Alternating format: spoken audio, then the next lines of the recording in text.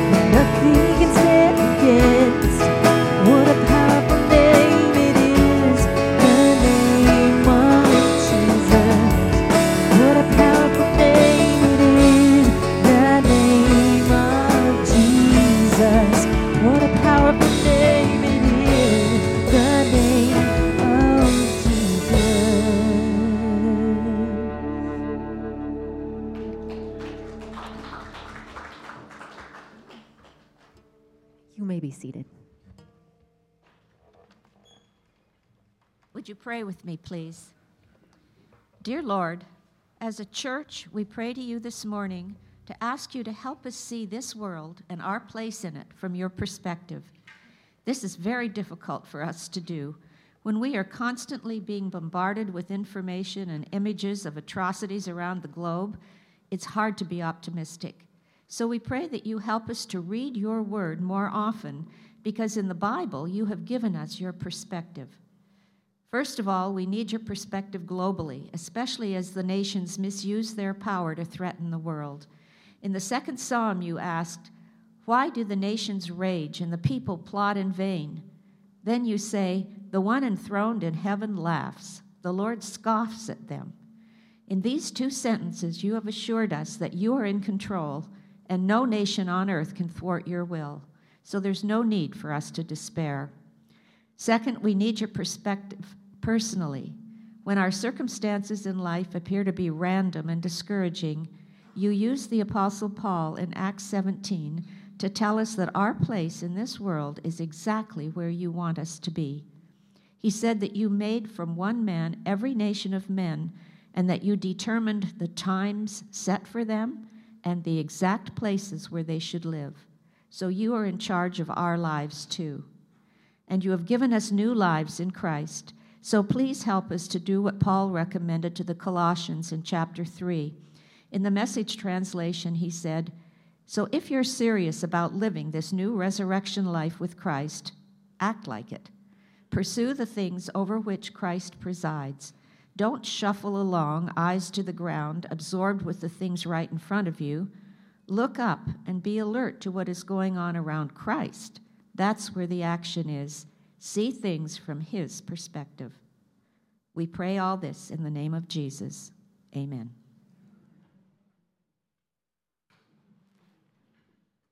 Well, good morning and welcome to La Jolla Community Church.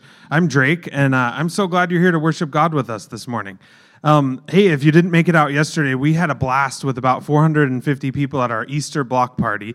It was really fun, bouncy houses, Easter egg hunts, some good snacks, all kinds of good stuff happening. And if you didn't make it, we'd love to have you on Palm Sunday, which is just next week. And we'll be celebrating in worship Jesus' triumphal entry into Jerusalem. And then we'll have a hot brunch, eggs, sausage, guacamole, the works. So come out and join us on Palm Sunday. And then that's the start of Holy Week. So Friday, not this coming Friday, but the Friday after, we'll have a Good Friday service, which is a really just a solemn moment for us to remember Jesus' sacrifice and death. And then Easter, of course, on Sunday. So join us on Sunday for a time to celebrate Jesus' resurrection, and also make some fun dinner plans yourself and cook something yummy.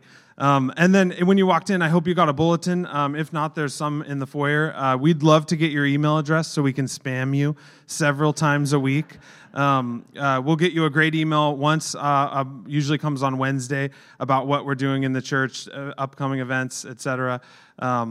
And then on Friday, we do the Read, Think, Pray, which if you don't read the Read, Think, Pray, it's a really awesome way to get ready for the sermon. So Steve writes it, or whoever is speaking that Sunday writes it, and it's a section on reading Scripture, and then thinking about what it means, and then praying over it. And if you do that, the sermon just really connects with you in a deeper way. So encourage you to do that. If you've been on our email list and you're having trouble getting the email, certainly come find us, and we'll get that straightened out for you. And then on the back of the card, we'd love to be praying for you, and anything that's going on, good or bad. We hold these prayers confidential, but we pray over them every week. If you have the same thing happening every week and you're like, no, I'm not going to write it because I wrote it once 3 years ago, but it's the same thing, we would love to hear it every week. That's not boring. That's not a bad thing to do. That's just a mark of faith that you're returning in prayer to the same thing. So, and let's continue worshiping with the sermon. Thanks, Drake. Well, I'm glad some of you are sitting in here today. We have a bunch of people out on the patio, drinking coffee, watching the sermon. Sherry, thank you for your prayer. These prayers, I want to just comment for a moment. If you're ever asked, or if you ever feel like you'd like to volunteer to pray, don't be intimidated by that, because it looks like there's no way. God was taking notes during Sherry's prayer. Did you notice that? It was just such a rich, I felt like I was being pulled into the throne room of the King. Well, that's the idea of prayer, but it starts with, Lord, help, Lord, thank you, Lord, guide me. It's simple. And so if you ever have a sense that I'd like to lead the congregation of prayer, it's not a moment of you being in the spotlight. It's about you simply saying, I'm willing to lead the people in prayer. That's a neat thing to think about you doing. Don't be intimidated. Everybody who does it says, I was too intimidated for the longest time. And then once they do it, they say, gosh, that was pretty neat. It was easy. I should say it was simple, not easy, right? But to get up and pray for us, consider doing that. And let me just extend that into, yesterday, 450 people, the average age was 8. I don't know. There's like so many little kids there, and the parents being dragged around with them, having a great time. But it took a small army of people to host that event. And so as you think about how God wants to use you, it could be as simple as helping kids have a great time at an event like yesterday. It could be leading us in prayer. It could be being a counselor at camp. You might think the last thing I'd want to do is to go for a weekend to Forest Home with a bunch of elementary school kids or junior high kids or high school kids. It'll be life-changing for them. It'll be life-changing for you. So don't ever discount anything as a way for you to serve, for you to bless, and for you to be blessed. Otherwise, we start to miss out on too many opportunities, because one will never be good enough. It'll never be convenient. Throwing that out there because we live in a world where we assume that everybody is going to take care of it. Everybody else is going to take care of it. I'd love to change the world, but I don't know what to do, so I'll leave it up to you. With that, let me ask you this question. How are you seeing your life right now? How are you seeing, if you were to stop and take stock, take temperature of yourself relationally, emotionally, internally, what's going on inside of you right now? What is happening? What's the context of your world right now that you experience in your inner life? If we could listen in to the conversation in your head, what would we hear right now? Would it be constantly going over the same stuff? Would it be this spin cycle? Would we all, after listening to your life for a while, be able to complete the sentences just before you say them? Would we say, hey, would we want to break into your thoughts and say, hey, time out, can we just talk for a minute? Don't you see the pattern here? I won't ask for a show of hands, but think about how well you understand the life you were living 20 years ago, or 30 years ago, or 5 years ago. You are an expert on that, right? You have enough distance now. You can say, oh yeah, I get what was going on then. I didn't understand it then. I know it now, and I so much appreciate it. I wish I could go back and experience it. Or I wish I could go back and repair it.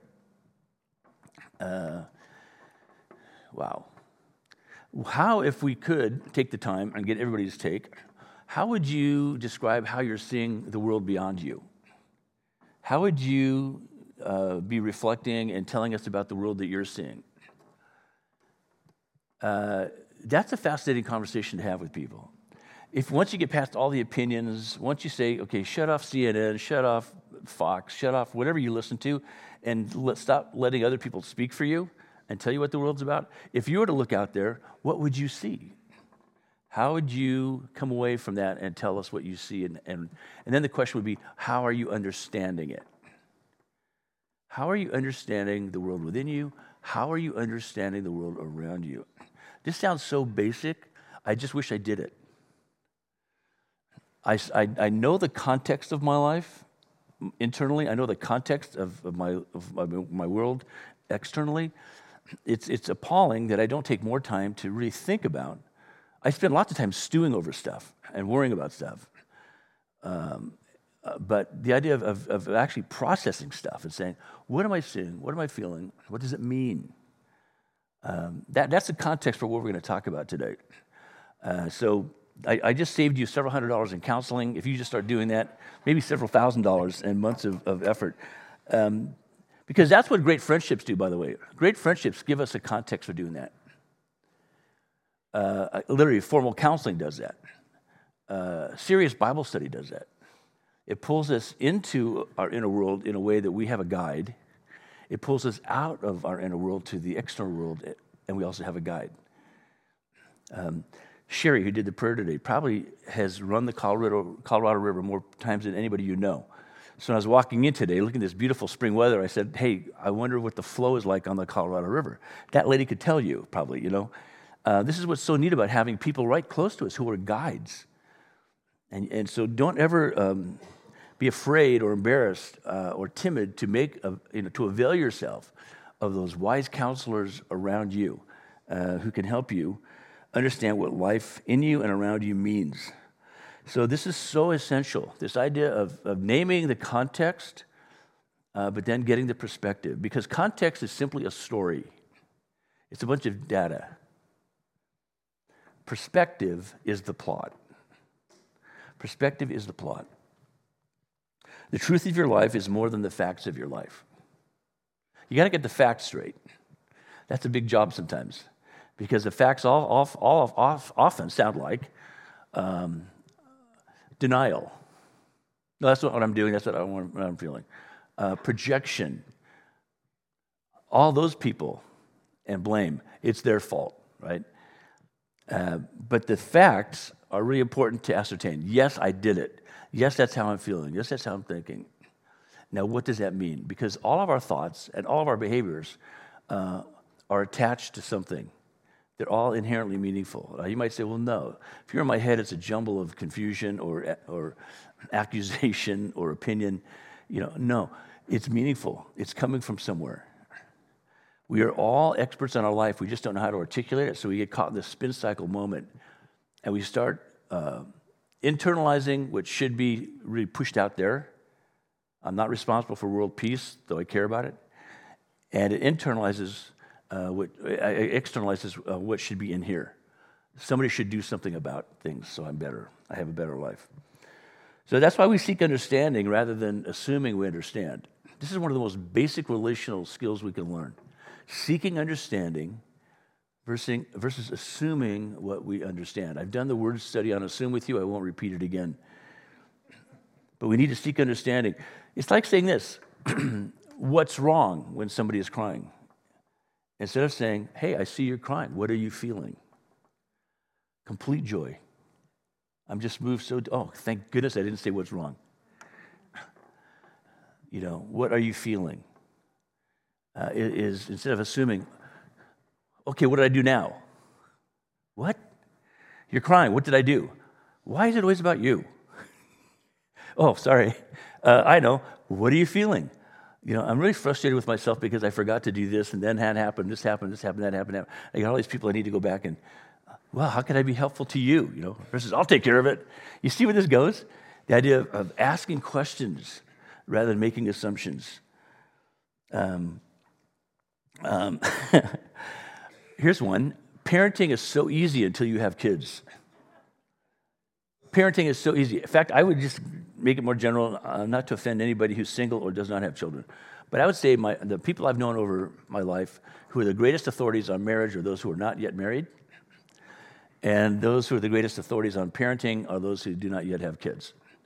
It's so awesome. When I wasn't married or had kids, I was a walking, talking encyclopedia and authority on all those things. As a little kid, we'd be driving along, and I'd see some really neat-looking car. I go, Mom, why don't we drive that car? When I get older, I'm going to drive that car. She'd say, oh, my gosh, I can't even explain to you. So this is true when it comes to the Bible as well.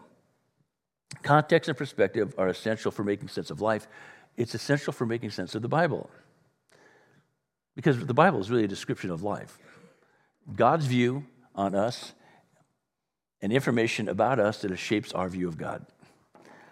And so rather than pretending we're experts or dismissing ourselves, saying, I'll never be an expert, so I won't read it.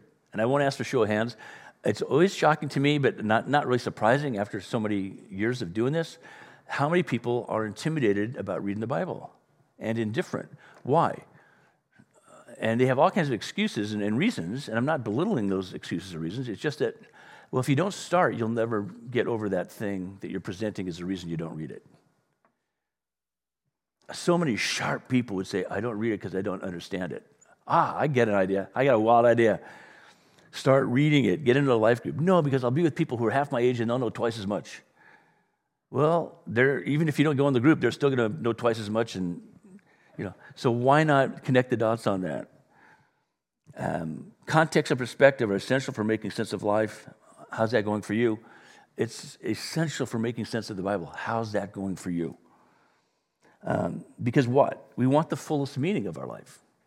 We want to have the fullest understanding of the world that we can possibly have. We want to have the fullest understanding of the Word of God because it tells us who we are.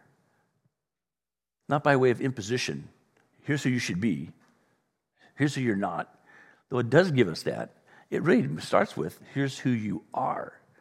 Do you want to be who you are where you are? That's a simple question. Do you want to be here, feeling the way you're feeling now, thinking the thoughts you're feeling now, or do you think there's an alternative you'd like to explore? Nothing more frustrating than being out in a boat in the middle of the Pacific or in the mountains somewhere and saying, I have no idea where I am. Because even if you could ask for help, they'd say, well, come help. Where are you? Well, that's an interesting question, philosophically and existentially. I have no idea where I am. So the Bible wants to tell us who we are. It wants to give us coordinates, right, for understanding who we are. So we can have a fullest understanding of the Word of God and the fullest understanding of our life. There's this fancy Latin phrase, sensus plenior. Sensus plenior. It just means the fullest sense. It's a fancy theological term, but it's a super helpful term because we want to have the fullest understanding. Notice that doesn't necessarily mean that all the information we want or that we could possess.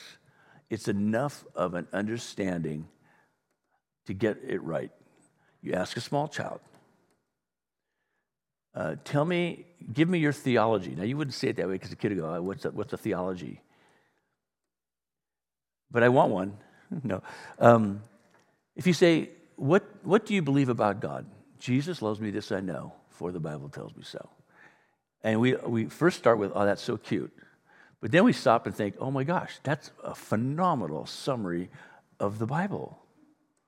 That's a phenomenally sophisticated theological assessment of the Word of God.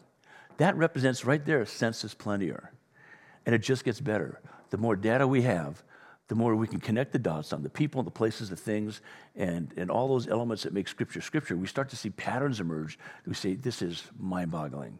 It's like the first people you imagine who started to see the patterns in the sky, what stars were doing, the planets moving through the sky over the seasons. And also it's like, oh my gosh, there's a rhyme and a reason for every season, right? That's powerful, powerful, powerful. And so we see Jesus bringing a fuller perspective to every context that he is in.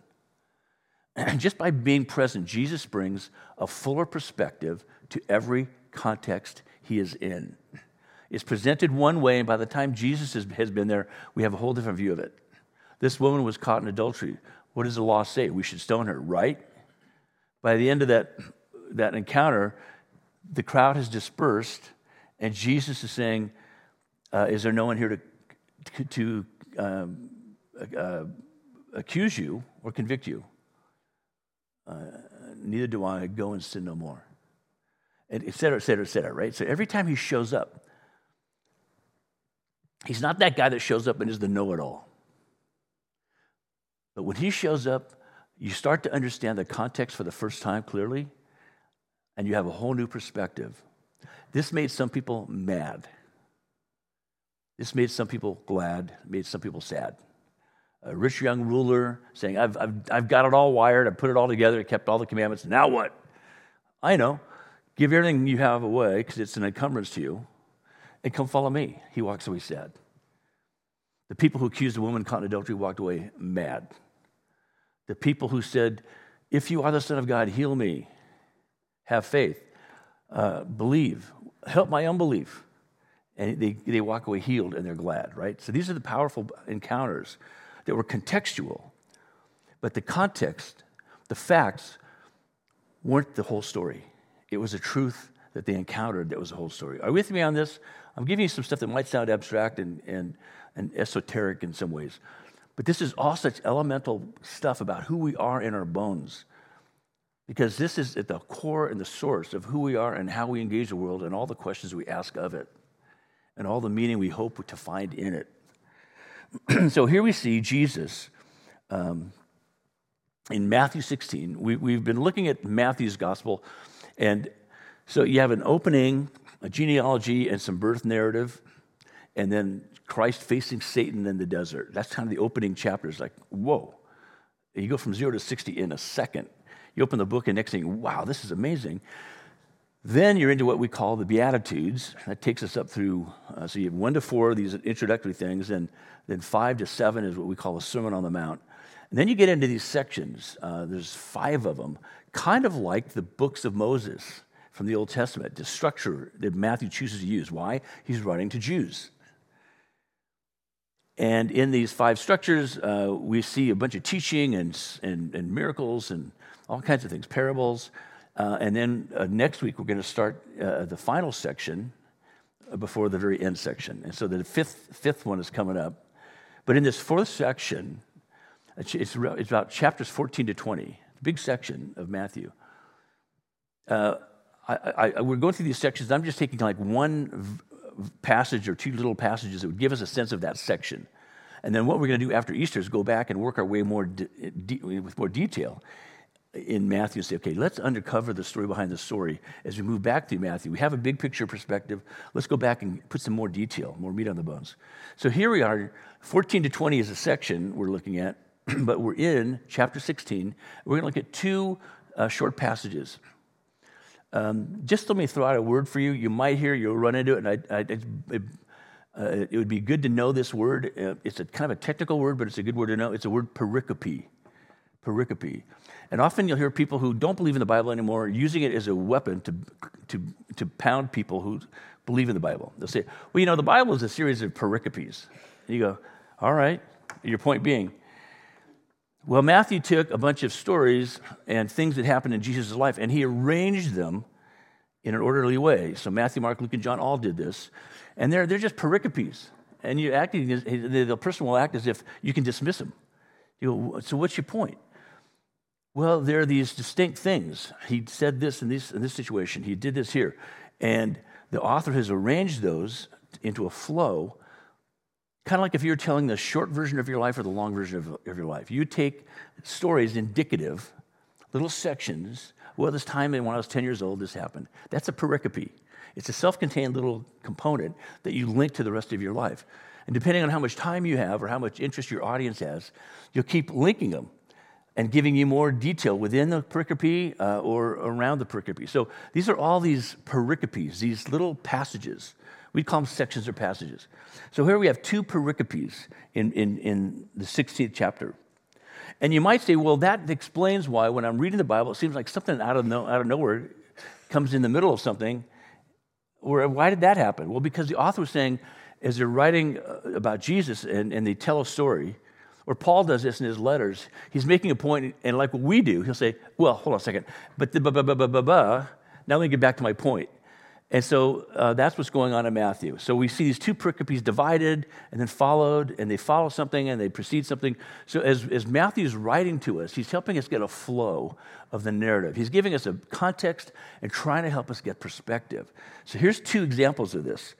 Very short. The first one is Matthew 16, 1 to 4. The Pharisees and Sadducees came to Jesus and tested him by asking him to show them a sign from heaven. This is loaded. We could spend 45 minutes on this. I promise I won't spend more than 30. The Pharisees and the Sadducees. If you've come to church, you've heard these terms a zillion times. We don't quite know exactly where the word Pharisee came from, but we do know what they did. The Pharisees were part of a renewal movement. After the people of Israel came back from exile, they said, we were so irresponsible in the way that we embraced and understood and obeyed the word of God. Let's not make that mistake again. So it came out of exile as a very positive movement of renewal.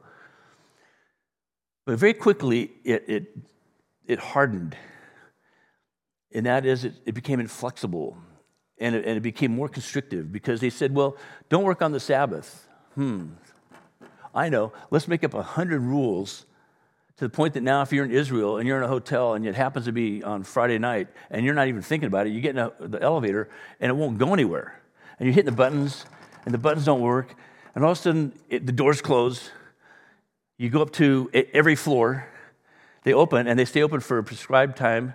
And people are getting in and out, and they got black hats on and big beards, and and you're thinking, this is the most inefficient elevator I've ever been on. And you'll go and complain to somebody, and they'll say, I'm so sorry, you got in the Shabbat elevator. Okay, what's the Shabbat elevator? Well, we say don't work on the Sabbath. I'm not working, I'm just in an elevator. I'm not climbing the steps. Why is that work? Because it's moving? No, because it's an electric current that activates those buttons.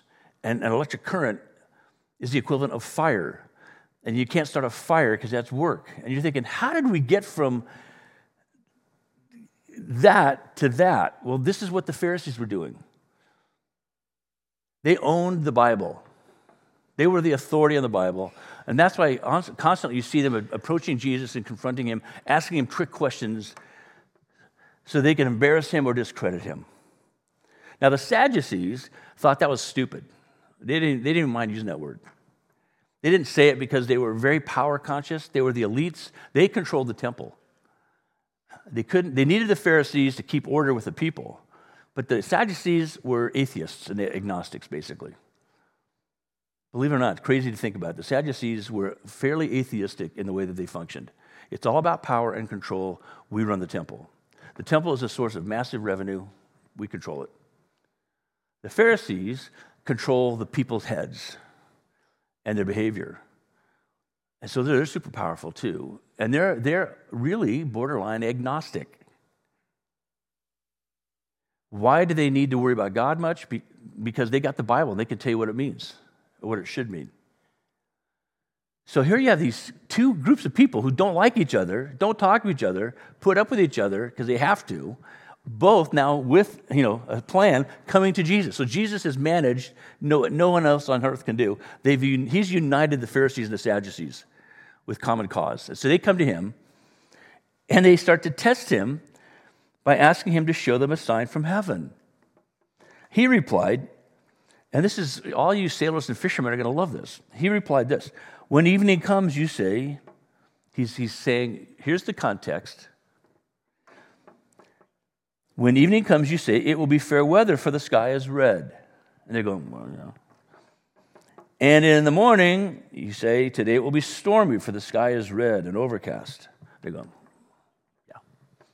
yeah. We came to ask you for a sign from heaven. And he says, you know how to interpret the appearance of the sky. You know the context, the elemental weather conditions that tell you something. But you cannot interpret the signs of the times.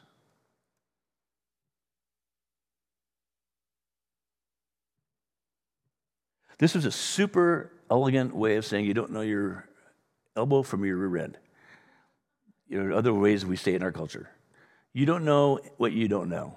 And you don't care what you don't know, and it shows. And of course, we know the modern version: red sky in the morning, sailors take warning; red sky at night, sailors delight. It still works. And then he says this: a wicked and adulterous generation.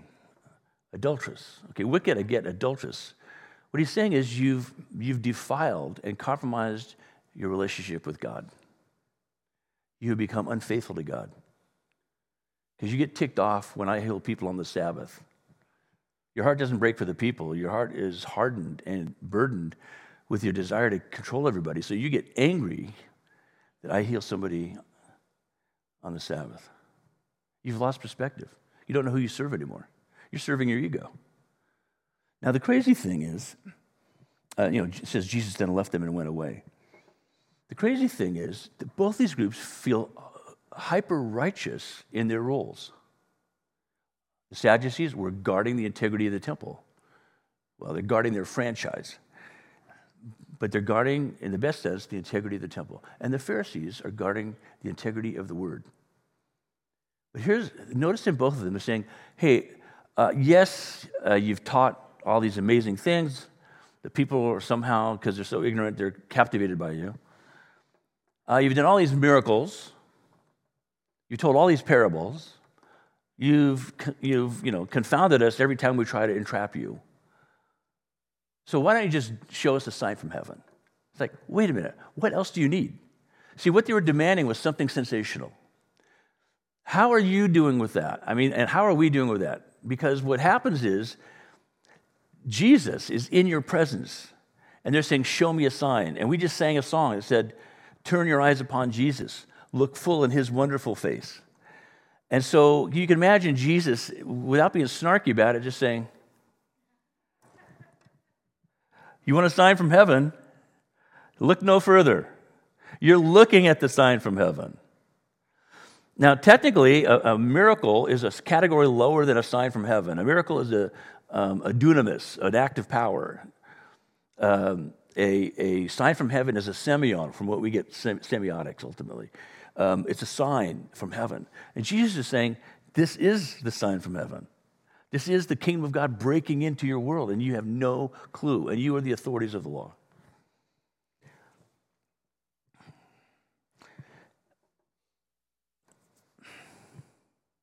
I skipped over a verse on purpose. A wicked and adulterous generation looks for a sign, but none will be given except the sign of Jonah. This is a super cryptic thing. Good luck finding reference to the sign of Jonah anywhere but here. You can find the story of Jonah in the Old Testament. So most of us, if we remember the story, see it as almost a kid's story. Jonah in the belly of the whale. Every agnostic and atheist says it's a ridiculous story. You die after 3 days from methane poisoning or something. And every Christian's bent over backwards to try to make sense of it as in, well, no, scientifically it could probably work, and miss the whole point. What is the sign of Jonah? The sign of Jonah is a man was sent to save people. He didn't want to because they were rotten people. Nineveh, the Assyrian kingdom. These were mean, rotten people. When they went to war and they caught you, they did horrible things to you. They kept you alive as long as possible so you could see every bad thing they were doing to you. And everybody else could see it as a warning to them. And they were very, very powerful. And they lived in a place called Nineveh, which at the time was the largest, most technologically advanced city on the planet. Sewers, all kinds of modern technology relative to the time. And so for a couple thousand years, they have this lock on the best place, best real estate, right? And they offend God. And God says, they're done. But Jonah, I'm sending you to give him one last chance to repent. Jonah is not happy about it. You know the story. He jumps in.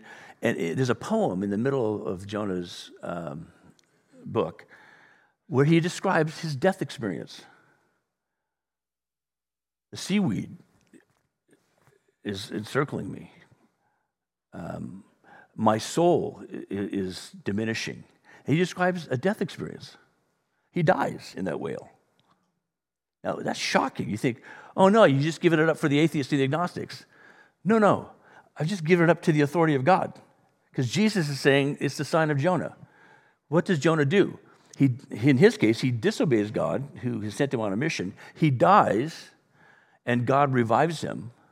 He's spewed out on the beach, and God brings him back, and Jonah says, okay, I understand the message. Now he goes to Nineveh.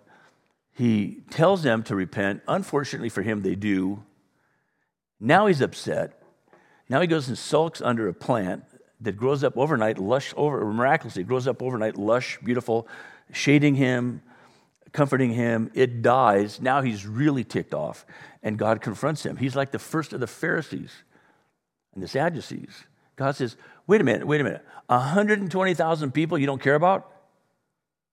Created my image, lost to me, rebellious against me, doing horrific things to other people. I'm giving them a chance to repent, and their behavior changed like that. For a brief time, the Ninevites were like the model students. And then within 100 years, they were bad again, and they were destroyed forever by the Babylonians. But what's going on here is God says, it's a plant. These are people. So the sign of Jonah, obviously, is Jesus saying, I am going to give my life willingly, not reluctantly, for people that you, who are asking me for a sign, don't care about and resent. Even if I explain to you the sign from heaven that's coming, it's the sign of Jonah. And you're going to be like Jonah in your attitude that, why the Gentiles? Who cares about the Gentiles? Every one of those Pharisees, every morning would pray, Lord, thank you for not making me a Gentile or a woman. Well, a dead man was brought back to life. Dead people were brought back to life. What's not to like about that? So Jonah's life was over when he enters the whale. God is offering Nineveh redemption if they repent. Jesus' life is over when he enters the tomb. And we are the walking dead, meanwhile, living under a curse, making the best of it as we can, paying attention to the context of our life, but having no perspective on what it means. So in both contexts, in both cases, the context is bleak. But from God's perspective, it's a rescue operation. So in this passage, in this section of Matthew, Jesus is saying, here's the sign from heaven. I've come to rescue the world. You've seen the miracles. You've heard the parables. You've seen the authority in my teaching. You've seen how I've demonstrated what it looks like to be a servant leader. We'll see that more in bold relief next week. And now you're asking me for a sign. You're not really interested in a sign. You just want to be entertained with something sensational. And this is where I come back to us. We are so inattentive to what Jesus has done and is doing that we constantly say, I need more. I need more if I'm going to believe in Jesus. I'm going to need more if I'm going to serve Jesus. I'm going to need more if I give up money or time or talent sacrificially for the cause of Christ, because I need more. It could be more signs and wonders, which are not bad, but I need more of those. I need more proof. I need bomb-proof arguments for my non-believing friends. I need the proof of better prosperity in my life. I need the proof of, you're not delivering. Your job is to make me happy. I'm not happy. You're not doing your job, Jesus. You see where this goes? And it's so subtle because we have no perspective. We just have context. This is my life internally and externally, and I don't like it. And God's saying, what else can I do?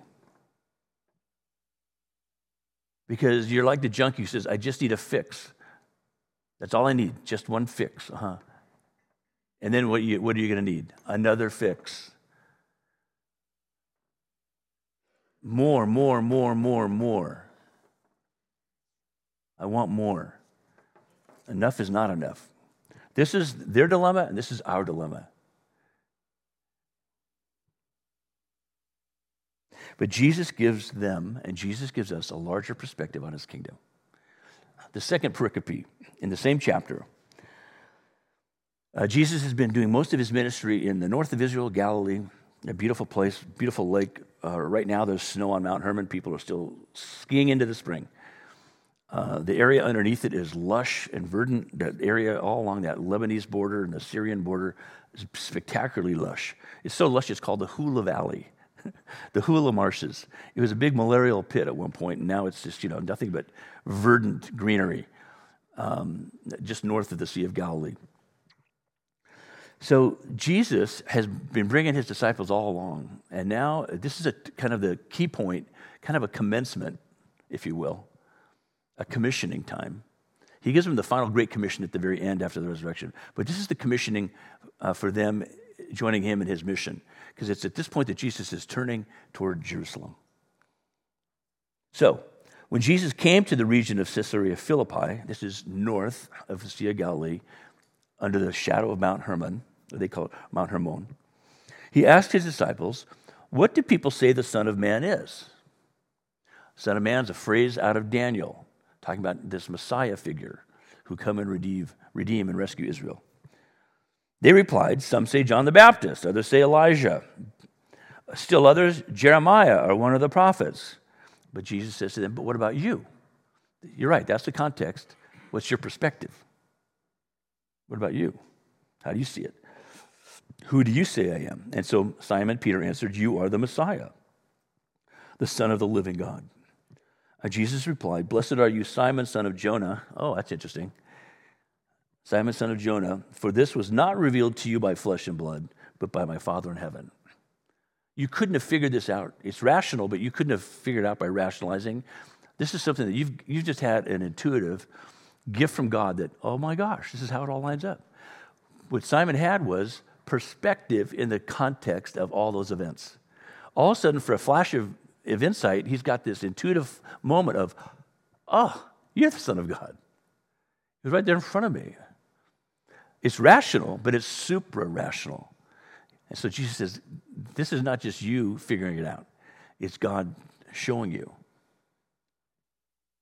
And of course, we know the rest of, Luke tells us then what happened after that. When Jesus says, now we're going to go to Jerusalem, he's like, don't do it.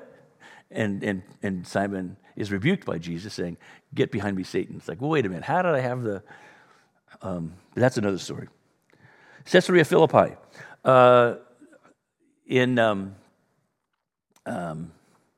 In this era, in the first century, it was a way of honoring Caesar, Caesarea, and it was also a way of honoring Herod's son after Herod died, who was now the governor of that area, Philip. He's what they call the tetrarch. Herod dies, the 4 sons each get a section of his kingdom, which is under the authority of the Romans. And so now it's called Caesarea Philippi because there's a Caesarea on the coast. And to distinguish them is Caesarea on the coast and Caesarea Philippi. But before it was called that, in 300 BC, Alexander, i.e. Alexander the Great, from the age of 21 to 31, basically conquered the known world. Everywhere he went, the Greek culture followed, and that's why the Egyptians spoke Greek, and Greek became the ultimate culture, even to the Romans. The Romans were all about being Romans, but they wanted to be Greek versions of Romans. And so when this happens, that area that has been forever a grotto, a beautiful, if you've been there, you know it's just stunningly beautiful. And there was an earthquake there at some point, so what we see now is affected by the earthquake, the crushed part of this grotto, but it's still stunningly beautiful. Well, for literally hundreds and even thousands of years, this has been such a stunning place that the various tribes there would worship idols there. And so during Israel's time, when they took over all the land, the tribe of Dan lived up in this northern part of Israel, and Dan was constantly being compromised. If you read the Bible, by the false god called Baal, B-A-apostrophe-A-L, Baal. And so Baal worship was everywhere in Israel, especially up in the north with Dan, because the people would do all these, rituals and perversion of things at that grotto. And it was stunningly beautiful, but it was so superstitious for the people that they called it the gateway to Hades, the gateway to hell. So when Alexander comes through, he kicks all the Baal guys out. He says, this is now the grotto of Pan. And so the name is now called Paneas. And today it's called Banias. That's the Arabic deformation of the word Paneas. So if you go there on a tour, they go, we're going to Banias today. And you show up and you go, hey, I wonder if this is the same place as Caesarea Philippi. Yes, it is. And so what it became was a center of perverse idolatry. Pan is presented as this forest nymph, fawn kind of a thing. Pan was really a lecherous fertility cult.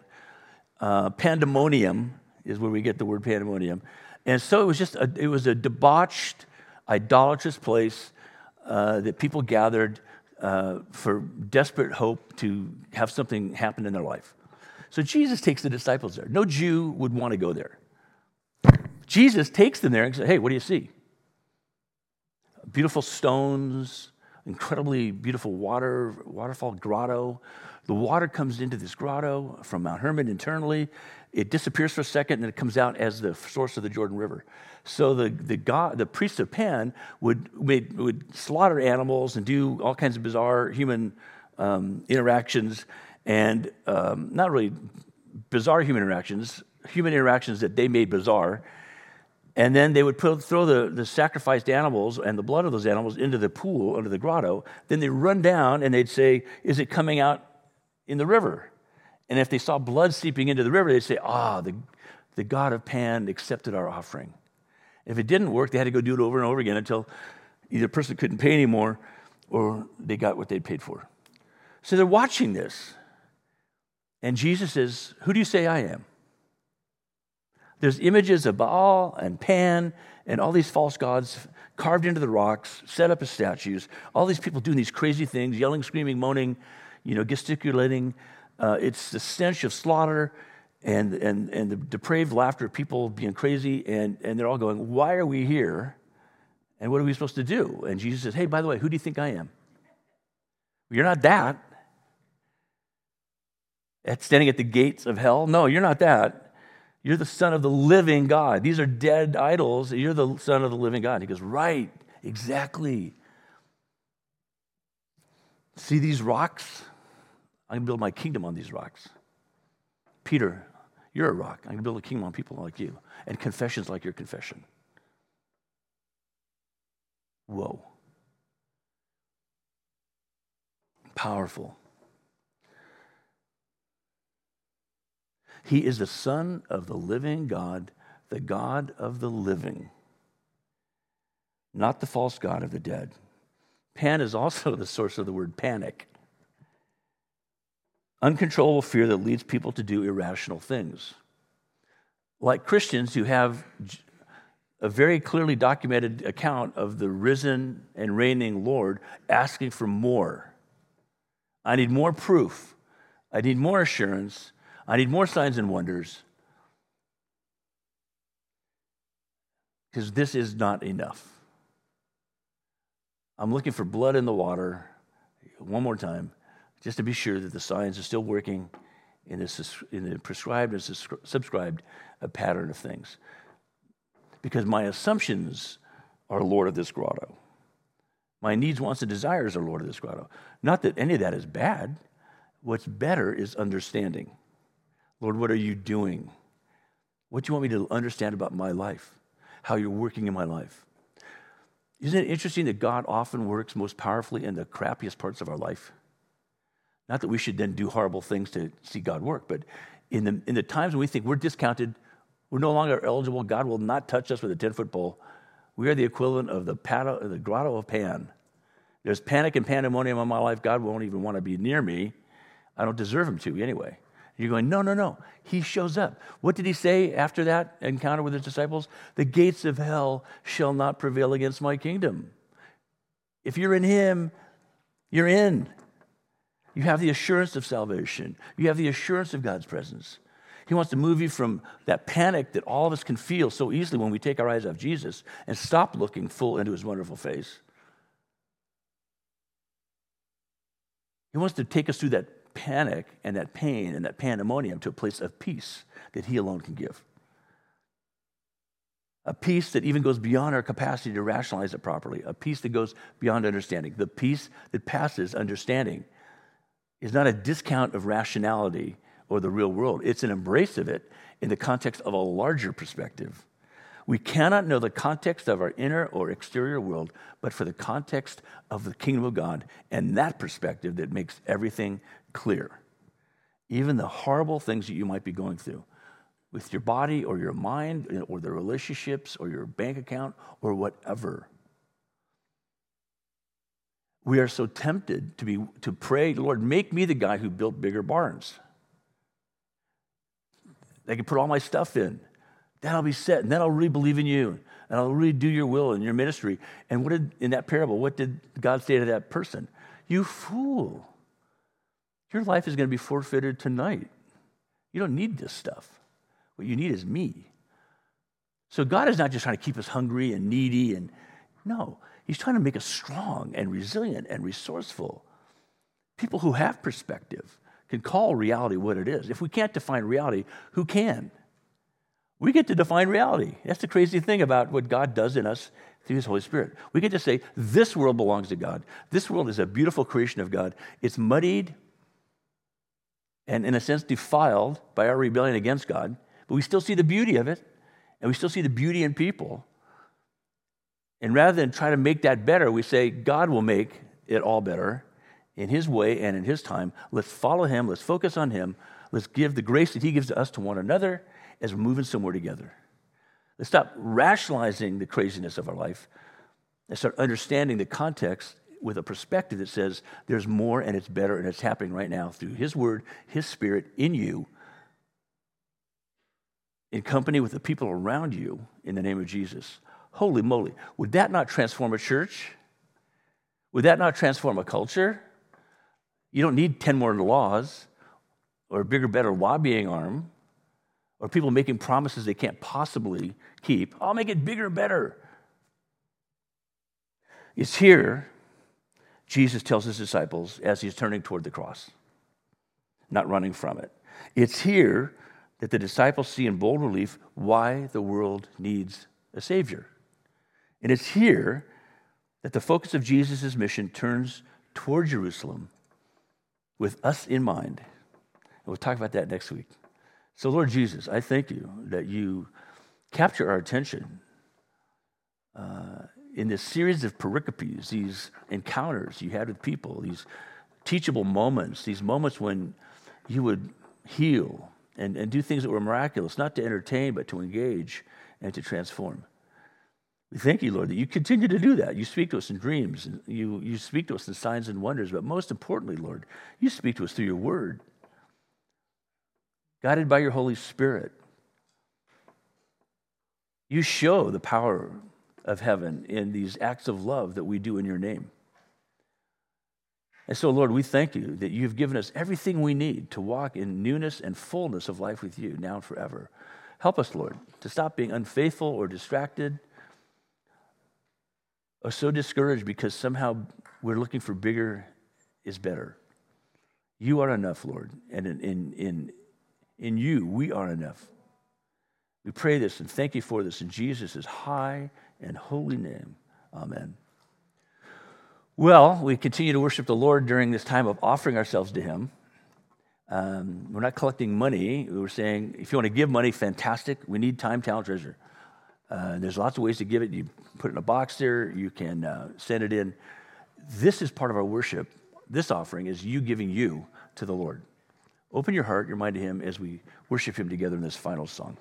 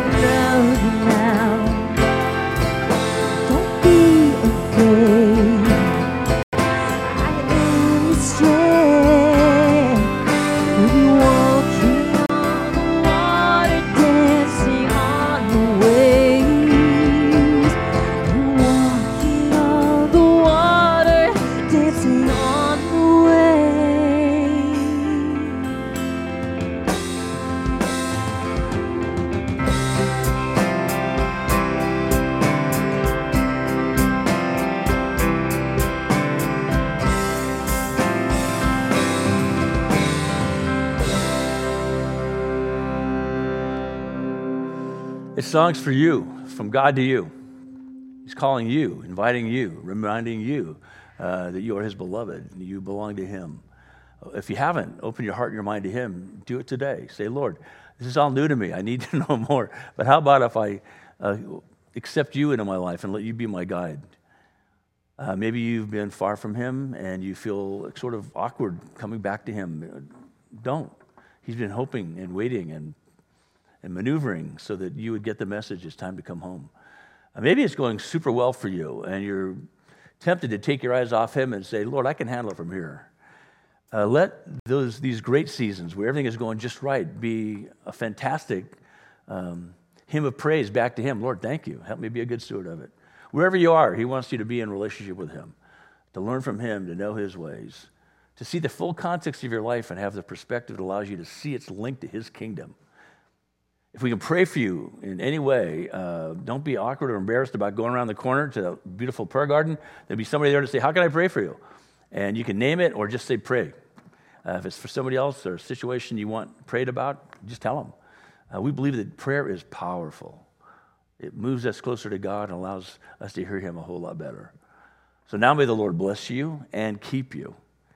May the Lord make his face to shine on you and be gracious to you. May the Lord, who loves you more than you can ask or even imagine, give you everything you need to walk in that newness and fullness of life that he alone can provide. In the name of the Father, and of the Son, and of the Holy Spirit. Amen. I'll see you next week. Have something to eat and some great time on the patio.